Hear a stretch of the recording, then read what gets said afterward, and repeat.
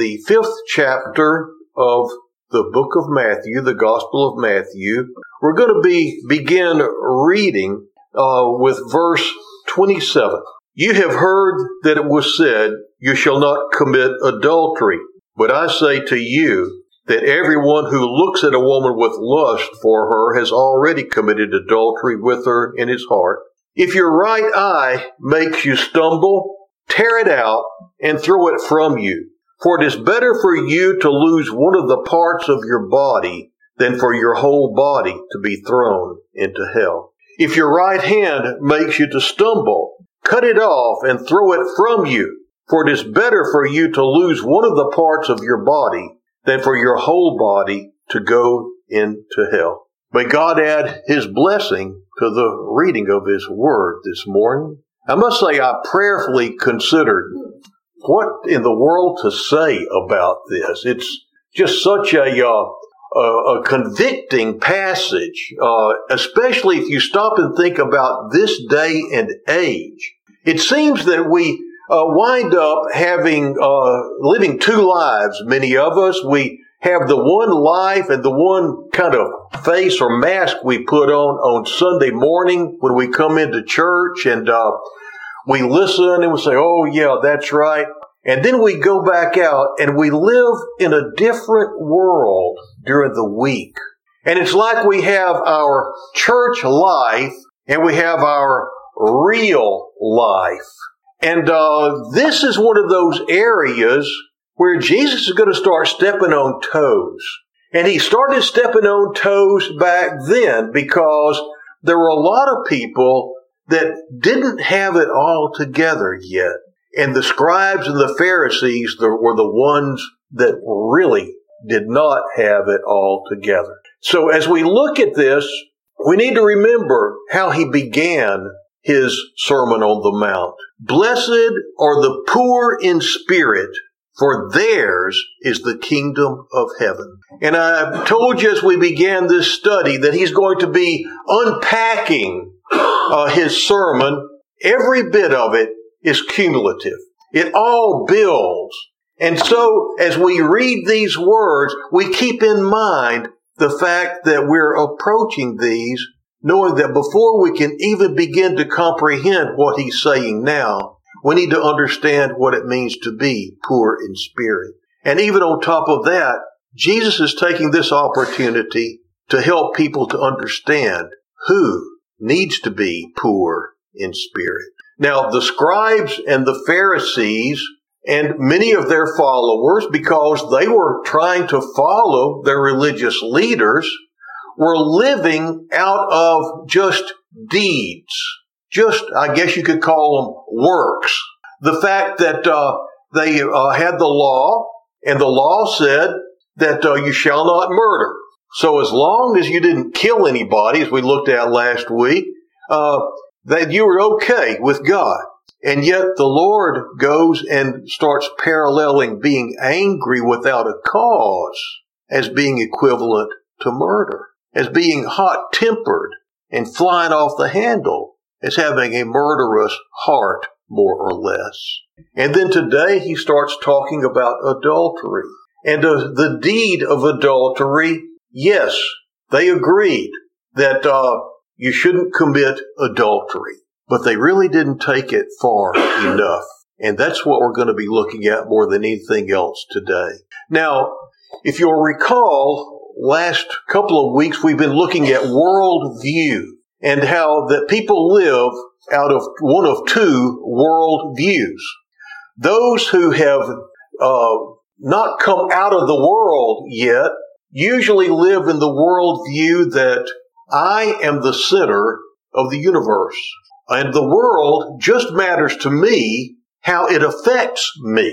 And I gave you all the diagram that showed a great big circle, and that's you. And then there are these little bitty circles around it, and that's everybody else in your life. And they only matter in how they affect you, or what they can do for you, or how they're going to elevate your status, or make a difference in your life, or Maybe being connected with them will give you a better identity in life, or somehow other people around you only matter in how they connect to you, and maybe even how you can use or utilize them. And if you have this world view that you are the center of your world and it all is about you, then you're going to be angry a lot because you're going to be expecting the world to line up with the way you think it should and ought to be, and other people to be the way you think that they should be and the way they ought to be. And then when they're not, you're going to be frustrated with them and you're going to get mad. Well, and like I said, people will get angry at cars messing up. People get angry at lights not changing quickly enough to green because they ought to, because you need to get where you want to go. I remember about a woman that was caught it was a guy that was caught in traffic, and he was just there. He was just so frustrated. He needed to get going, and the traffic just wasn't moving, and his windows were rolled up, and he just started banging on the dashboard and yelling and just throwing a hissy fit there in the car. And policemen came up and arrested him and carried him off to jail. And he was protesting. I said, I wasn't doing anything wrong. He said, we'll see about that, buddy. And took him in and held him for a while. He came out and said, well, Mr. So-and-so, I guess you can go. He said, well, what in the world did you bring me in for? He said, well, I was sitting there in that traffic like everybody else, and I saw how you were acting, and then I saw the Christian symbol on your bumper, and I saw the honk if you love Jesus sticker there on your bumper, and I saw the my boss is a Jewish carpenter sticker there on your bumper, and the way you were acting and what it said on that car, I thought, sure, you must have stolen that car because you sure weren't acting like a Christian. Well, but the thing is that what goes on around us is going to be different if we're looking at it from a different point of view. The other point of view, the other worldview to have is a godly, a God-centered point of view. And as I told you, whenever Isaiah was there in the temple and he saw the Lord, he saw a holy God, a mighty God, high and lifted up, and his train filling the temple. All of a sudden he realized that he wasn't right. And not only was he not right, the people around him weren't right. And he didn't know what to do about it. And God made a difference. He cleansed him and gave him a brand new start. Whenever the Lord touches you, cleanses you, and gives you that brand new start, and he pours his love out into your heart, you're going to start seeing people and God differently. God's not just Super Santa Claus that is supposed to send you down the chute whatever you ask for. Instead, he is a high and holy and yet loving Heavenly Father. But he is God Almighty. As I was preparing for this, I thought of so many people's attitudes toward God should be shaped by what they learn from the Old Testament. And yet, just as Jesus is trying to get the people to understand from the Old Testament what God was really getting at through the law, we miss out on a lot, like the story of Esther. I was looking at that recently, and the king had a beautiful wife. He delighted in his wife. And he was having a big banquet, and his wife was having a banquet somewhere else. Vashti was. And the king decided that he just wanted to share with everybody what a beautiful wife he had. And so he summoned for her to come into the court, and she wouldn't come. She wouldn't stay in her party. Well, that didn't go over too well, and she wound up losing her crown as queen because of that. Esther wound up becoming queen, and Esther winds up standing, knowing that her king, her husband has the power of life and death over her, where he is sitting, as he sits on the throne as king. She comes into the inner court, and she stands humbly at the back. He could have, if he hadn't pointed his scepter toward her, she would have been sentenced to death. But he glances up, and he sees his wife, whom he loves, and he points his scepter toward her and beckons for her to come. There's something that we need to learn from that Old Testament story about how we approach God. We need to remember that he's not just our buddy. He is the King of kings. He is the Lord of lords. He is God Almighty. There's so much more from the Old Testament that points to how we should be living today. But just getting back to this passage here, we see Jesus taking the theme of adultery, and he uses it to show people that yes, there's a deed that's wrong, but there's also a desire that can be wrong. And he uses this to show even those who are dotting I's and crossing T's and legalistically keeping the law, that they are still lacking. And so let's look at this. First of all, let's look at the word adultery. It's a simple word, and at its root, it means unlawful intercourse with the spouse of someone else. And that's the technical meaning, a physical sexual relationship with somebody else's spouse. But most biblical scholars see it not only as a command not to engage in sexual activity with somebody else's spouse, but see it in a general sense, because the word is also used in a general way from other sources. In some places it means to seduce or violate a woman. Then that's very general, a married or an unmarried woman. Other places it's translated to commit harlotry, and so generally the word has been used to speak of any kind of illicit intercourse at all, and anything is illicit outside the bond of marriage between a man and a wife. And so primarily it refers to a sexual relationship that violates a marriage. But it also extends even farther to include any kind of illicit sexual behavior. And we see what our Lord says in verse 28. He says there, anybody who looks on any woman to lust after her has committed adultery with her already in his heart. And so the woman he speaks of here, he doesn't say whether she's married or not. It's so broad that you see now it's anyone who lusts after any woman has committed adultery in his heart. And so the woman's using the term, the Lord is using the term in the broadest possible manner. Anybody and any woman.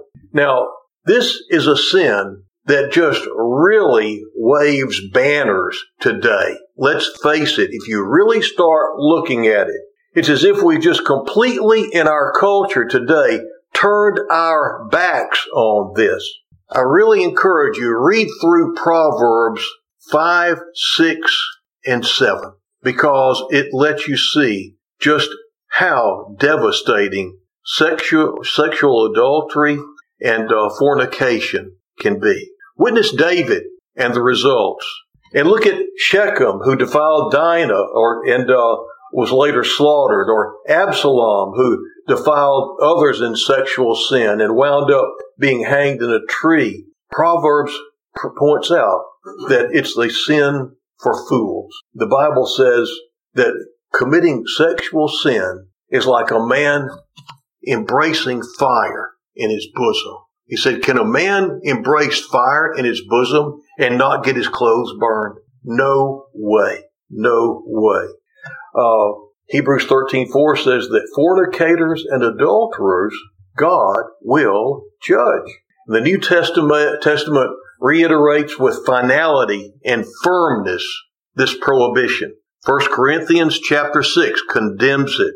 2 Peter chapter 2 condemns it. Revelation chapter 2 condemns it. The end of the book of Revelation says that fornicators and adulterers won't even enter into God's kingdom. It is a serious, heinous, and vile crime. And Jesus is identifying with the scribes and the Pharisees' view of the deed being an extremely serious and vile thing. In John chapter 8, we see the Jewish leaders, they caught this woman in the act of adultery. And they said to him in verse 4, Master, this woman was taken in adultery in the very act. We don't see what happened to the man. And this is just it. This also helps you understand that adultery includes more than just the between a man and a married woman. Because you wind up seeing here that the guy got off. The actual penalty for adultery was death by stoning. And if that was carried out the way it should be, there'd be very few repeat offenders. Okay?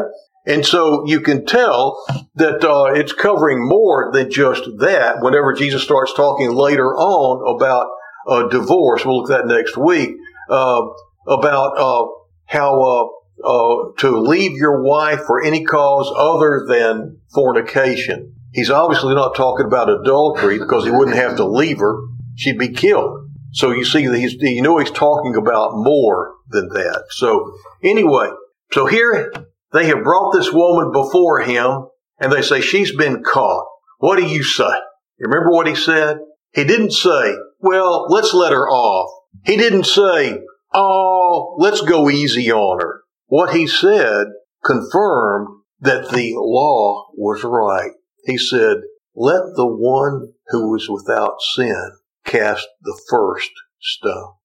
It also said that he had stooped down and wrote in the dirt a little bit before he said that. Some people think he was writing out sins that they had committed. But when he got up from writing in the sand and he looked around, everybody was gone. Just the woman was there, just waiting for the first rock to be thrown. He said, woman, don't you have any accusers? And she said, none, Lord. They said, neither do I condemn you. Go and sin no more. No one could do that but Jesus. He didn't say what you did is right. He didn't condone adultery. He did have the power to forgive sin. And that he did. And he carried her sin of adultery to the cross with him when he went. He went ahead and he wound up paying the price for it. Not too long after that. But they were right. That's what the law said. And Jesus didn't come to take away from the law. And the law said, if you catch them, stone them. And they saw the deed just the way that God saw it. The law of God was very clear. And people, I'm telling you, it hasn't changed. I can remember trying to keep my kids in line on things like this. And I remember I was just thinking about that this morning, different times I would have as I would try to explain to my kids that we don't live in the world. We don't live in the culture of today. We live in a kingdom that is eternal. They would say, well, this is the 80s, Dad. This is the 90s, Dad. And the thing is, it doesn't make any difference what decade it is. It doesn't make any difference what millennium it is. God's kingdom is eternal. God's law is eternal. And his law does not change. Sexual immorality today, in any day, is just as vile, just as heinous, and just as evil as it was back then. I don't care if you're engaged. I don't care if you're going together. I don't care if you believe that you love each other. I don't care whatever it is, friends with benefits or whatever. If it's apart from the bond of a monogamous marriage between a man and a woman, and that act of sexual relationship is a heinous crime. And we need to say that like that in our day because people just don't believe it anymore. But God's law has not changed. That deed is still not acceptable in the sight of God. But God doesn't let us get off the hook that easily. Jesus doesn't. Because, like I said, these people were legalistic. They thought as long as they didn't do that thing, they were okay.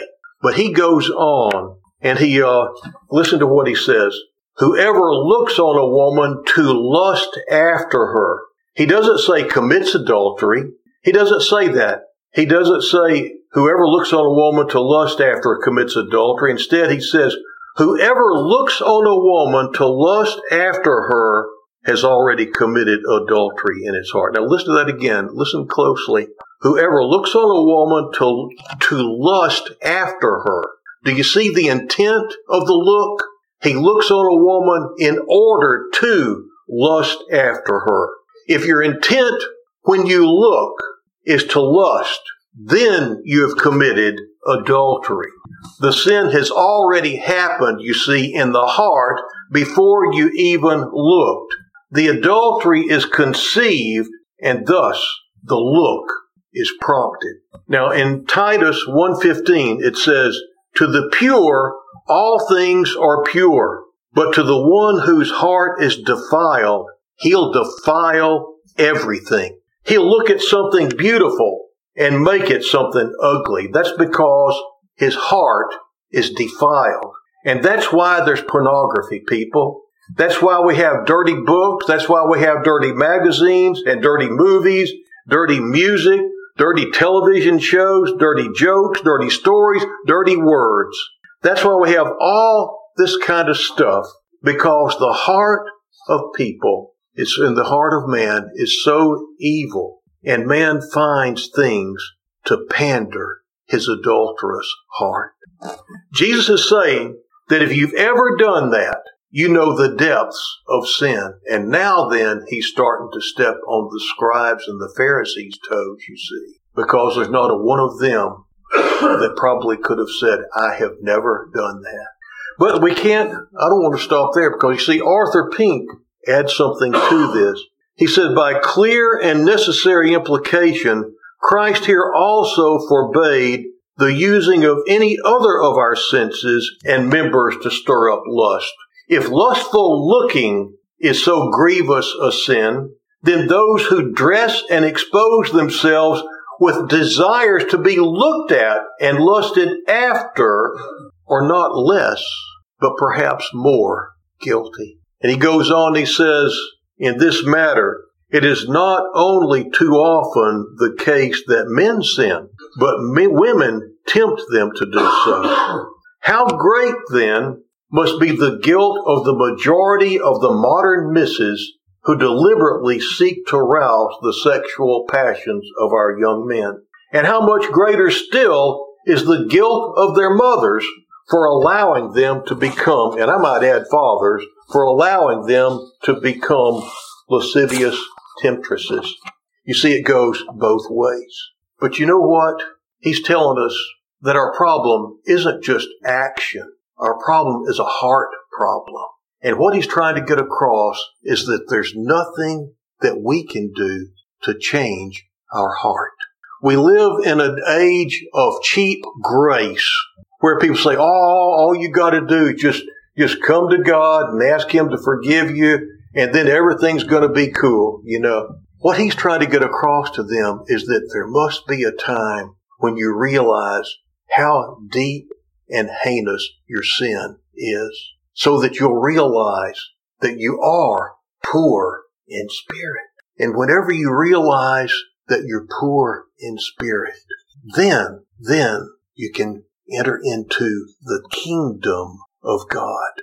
And the only way to enter into that kingdom is to come before him, a mighty and a holy God, realizing that there's nothing that we can do to change our own hearts. We can try and try. I remember just reading through this passage and talking about with a bunch of teenagers about how it said, if you just look on a girl with lust, that's the same as commit adultery. And a 15-year-old went, oh, he knew he was done for, you know. And that's just it. That's the point we should all come to when we all realize that in and of ourselves, we're done for. And there's nothing that we can do to undo it. Our hearts lean that way until we finally say, Lord, I can't handle this, but I know you can. You see, cutting off a hand isn't going to change your heart. If you cut off both your hands and both your feet and then were somehow able to poke out both your eyes, you would still have the same problem. It would not change your heart, would it? In fact, St. Anthony spent 35 years in the Egyptian desert trying to escape from just being haunted by lust. Every day he was confronted with the lust in his heart. 35 years away from any women, away from any people, just living like a hermit in the middle of nowhere. And he writes that every day he fought this battle. If he had availed himself to the mercy and the grace and new heart that God offers us, he would never have had to leave town. And this is just it. Our problem isn't a deed problem. Our problem is a heart problem. And whenever you give your heart to him, that's what needs to be cut out, is our sinful heart. He said he'll take your stony heart and he'll give you a new one. He'll change that world view. So instead of seeing people as an object of lust, you'll see people that are individuals just like you, that are loved by God just like you. And whenever you confess your sin to him and say, Lord, I'm so sorry, just like that woman that was caught in adultery, he gives you a brand new life, a brand new start. And he says, you got it. Go and sin no more. I want to close with a poem that I found that John MacArthur pointed this out to me. It's pretty long, but this is part of what it says. I'll back up a little bit, a little background. In the early part of the Civil War, a young woman of 22 years of age died at the commercial hospital in Cincinnati in the dead of winter. She had once possessed, it says, the enviable share of beauty that young women have. She'd been greatly sought after for her charms. Her face was a delight, but she became a prostitute. Highly educated and accomplished in manners, she'd spent her young life in shame and died friendless as a broken-hearted outcast of society. Among her personal effects was found in manuscript the poem called Beautiful Snow. The poem was written by the girl before she died to describe her life. It was taken to the editor of the National Union and appeared in print the morning after her death. When the poem appeared in the paper, the girl's body had not yet been buried, and the American poet Thomas Buchanan Reed was so impressed by the stirring pathos of the poem that he followed her body to its final resting place. The poem, not going to read the whole thing to you, just a part of it. Part of it says, "Oh, the snow, the beautiful snow, filling the sky and the heart below." Filling the sky and the earth below. Over the housetops, over the street, over the heads of the people you meet. Dancing, flirting, skimming along, beautiful snow, it can do no wrong. Flying to kiss a fair lady's cheek, clinging to lips in frolicsome freak. Beautiful snow from the heavens above, pure as an angel, gentle as love. Once I was pure as the snow, but I fell like the snowflakes from heaven to hell. Fell to be trampled as filth in the street, fell to be scoffed, to be spat on and beat. Pleading and cursing and dreading to die, selling my soul to whoever would buy. Dealing in shame for a morsel of bread, hating the living and fearing the dead. Merciful God, have I fallen so low? And yet I was once like the beautiful snow. Once I was fair as the beautiful snow, with an eye like its crystal and heart like its glow. Once I was loved for my innocent grace, flattered and sought for the charms of my face. Father, mother, sister and all, God and myself I have lost by my fall. The various wretch that goes shivering by will make a wide scoop, lest I wander too nigh. For all that is on or above me, I know there's nothing as pure as the beautiful snow.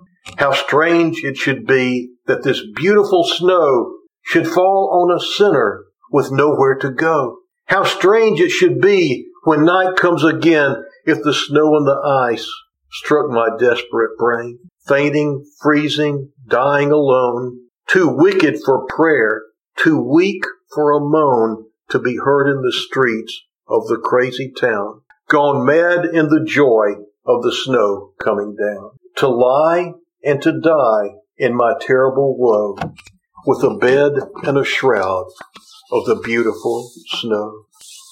Sometime later, someone else added another verse. Helpless and frail as the trampled snow, sinner, despair not, Christ stoopeth low, to rescue the soul that is lost in its sin, and to raise it to life and enjoyment again. Groaning, bleeding, dying for thee, the crucified hung, made a curse on the tree. His accents of mercy fall soft on thine ear. Is there mercy for me? Will he heed my prayer? O God, in the stream that for sinners doth flow, wash me and I shall be whiter than snow. Let's pray. O God, we thank you today that even though you convict us through your word, in your mercy, you offer us your grace. You offer us a new life. You offer us a new heart. Oh God, we pray that you would create in each one of us clean hearts, oh God, and renew right spirits in us. We pray in Jesus' name. Amen.